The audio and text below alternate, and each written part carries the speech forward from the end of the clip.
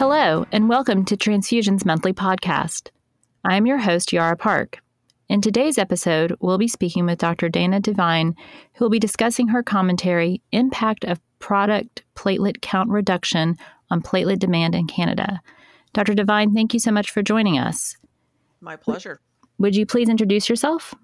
Sure. So my name's Dana Devine. I'm the chief scientist at Canadian Blood Services, and I'm also the director of the Center for Blood Research at the University of British Columbia in Vancouver. Thank you. So this is a bit different than the articles we usually do on our podcast. Usually we feature a research article and we ask about how they came up with their research design and their findings. But this is a commentary, but I think for all the non-Canadian listeners out there, it's fascinating.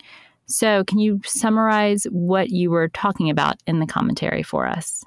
Sure. So the reason that I wrote this commentary is because we've started to have quite a bit of discussion in the US about whether we need to stick with that 3.0 times 10 to the 11 as a platelet dose in the bag, or whether we should be approaching the FDA to ask for lowering that number down to what it is in basically in Europe or also in Canada. And so I thought it would be interesting for me to go back and dig out the data that we had at Canadian Blood Services when we made the switch from 3.0 to 2.4, because I thought that might help inform what we were actually potentially going to see in if you could get permission from the FDA to lower the platelet dose. It would mean that you'd have more platelets to spread around. And I recognize that there are institutions that have kind of chronic platelet shortages. And so, the idea is to, rather than have people who need platelets and can't get them, is to figure out how to spread these platelets around a little bit better. So I went and extracted, with the help of some of my colleagues at Canadian Blood Services, went and extracted our data for a 4-year time period. So we decreased the platelet content in 2016, which was our last full year, at 3 times 10 to the 11 per unit. And then by 2017, we had permission from our regulatory authority, which is Health Canada, to change to 2.4 times 10 to the 11. And we made that change in August of 2017. So I looked at the actual mean platelet count in our products. And so in 2017, the mean platelet count was 3.3 times 10 to the 11. And in 2018, it was 2.78 times 10 to the 11. So the 2.4 is the minimum that you could have in a dose. And we were just kind of looking at what our average platelet count was. We were then curious to know, did the lowering of the platelet count cause an increase in the utilization rate? And what we were able to show was that so we made this change in August of 2017. So if we benchmark against 2016, which was the last year that we really had this 3.0, and we see a decrease in the platelet content in 2017 of about 9%. And we saw less than 1% increase in utilization rate. In 2018, which is basically a whole year of this 2.4, we saw that there was really a 23% decrease in the platelet content, but only a 1.6% increase in utilization. And this is probably a reflection of the fact that the Canadian society is getting older. Our demographic is shifting to people who are older, and they're, that's the age groups in which you see, more cancers showing up and more demand for platelet products. And I think your commentary said, and correct me if I'm wrong, that about 80% of the platelets used in Canada are whole blood derived. Is that correct? That's correct. Yeah. So we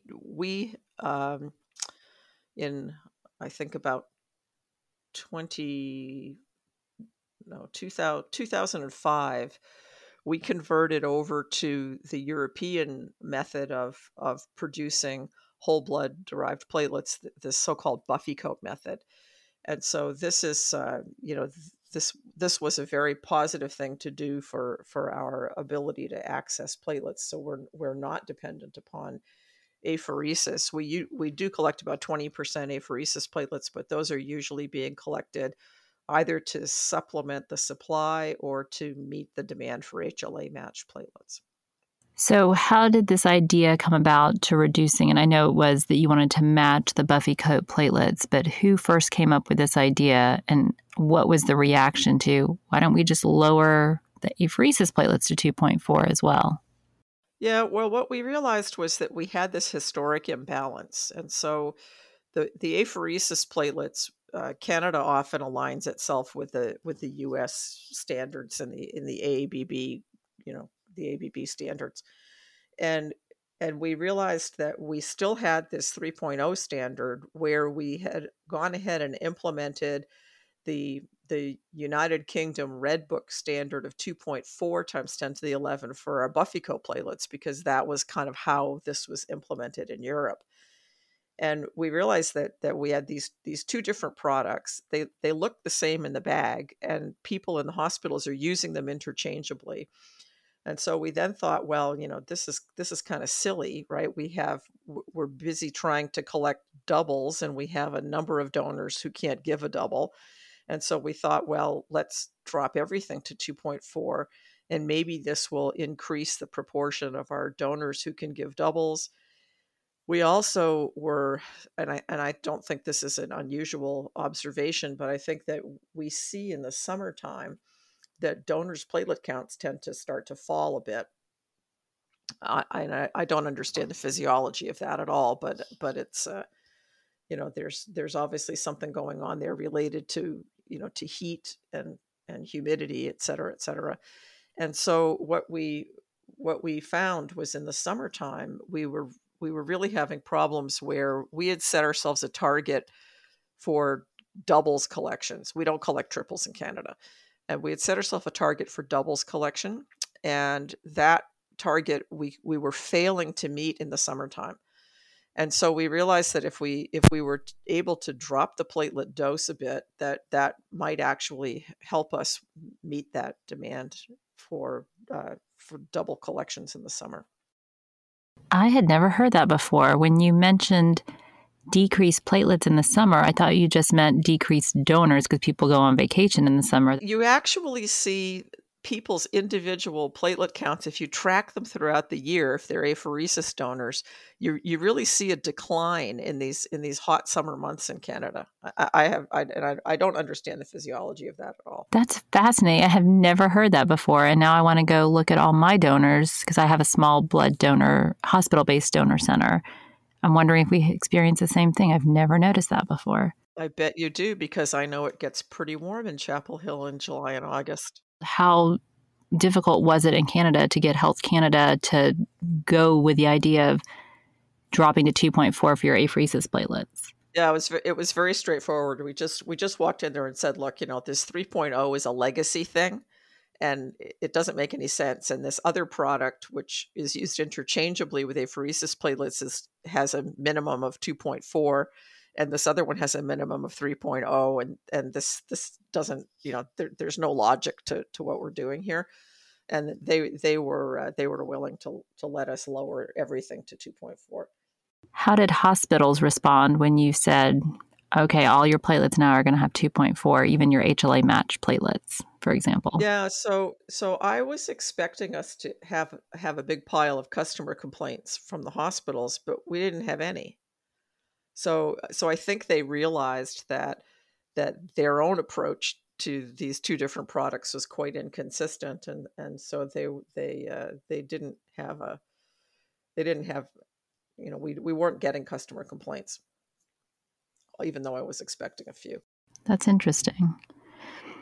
So you mentioned that you were expecting potentially the usage of platelets to go up as the dose of the platelet went down, based on the Plato study, which showed that low-dose platelets worked, but you needed more of them. But you didn't actually see that. And why do you think, in your experience, you didn't experience that? So what I really think is, I think that when it comes to platelet dosing, we're all over the map.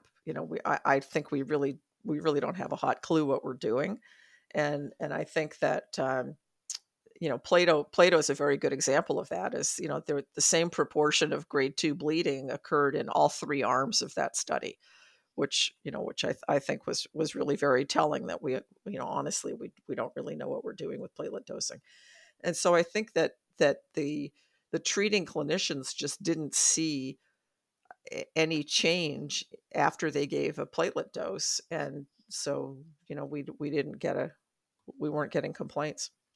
But you didn't see the use. People weren't requesting more platelets. They weren't interesting. No, and even though we told them, like we're standardizing around 2.4, and so we actually didn't see an increase in demand, other than it was less than 2%. That's very heartening. This could work. Yeah, well, we got to do something, right? Right. This is a problem we have to fix. So you mentioned that you do not collect triples in Canada. Why is that, if you don't mind me asking?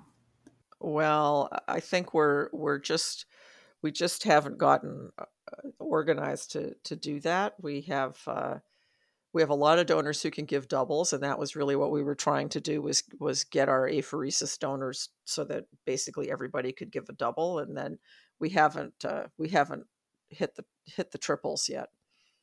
I mean, we can meet demand with the Buffy Coat pools and just collecting doubles from donors.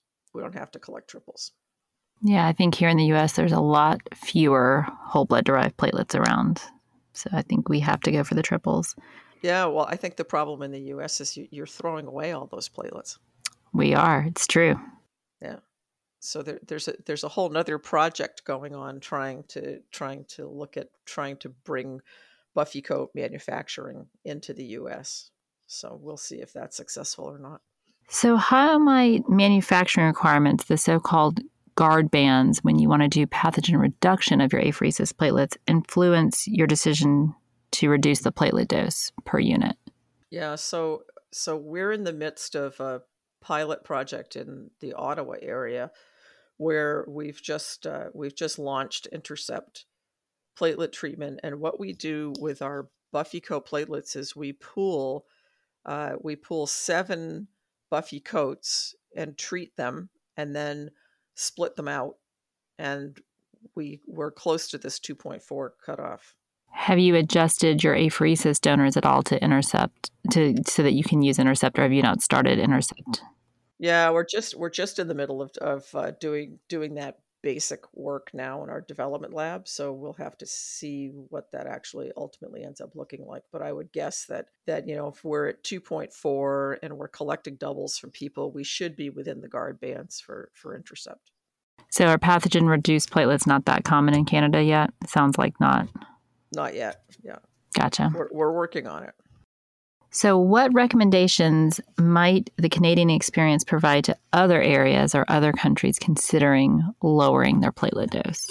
Well, I think the really telling data was that we didn't see an increase in demand. So that all the take-home messages from the Plato study are probably all right on. So what's next for your group? Well, we're looking at Intercept treatment of apheresis platelets is kind of the next thing that we're undertaking, and we're trying to get whole blood leukoreduced type O whole blood introduced in Canada, which I know there's a lot of it used in the U.S. It's talked about a lot down here, at least, that's for sure.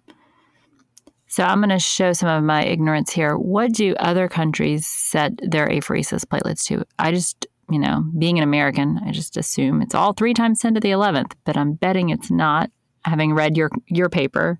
Yeah, no, it's not. I think most countries in Europe align around the 2.4, and the this 3.0 times 10 to the 11 is an American number. I wonder who came up with it. I don't know the history behind it, but it's interesting that we're very different than everybody else. And I had never given thought to reducing it until I read your paper and thought, yeah, I feel like I could get way more triples out of people this way. Well, you can get more triples out of people, and you'll be able to spread your platelets over more recipients, which I think is a really important thing for the country right now. True. Is Canada experiencing the same shortages we've had here in the U.S.? No, we had it was quite interesting at the beginning of the pandemic. Our prime minister was giving news conferences every morning at, I think, 11 o'clock Eastern time. And he got out there for about 3 days in a row and basically said, look, blood donation is considered an essential service, so don't stop donating blood. And we haven't seen any shortages here. And that's our show. Thank you to Dr. Devine for joining us for a really interesting and thought-provoking discussion. This has been Yara Park for Transfusion's Monthly Podcast. See you next time.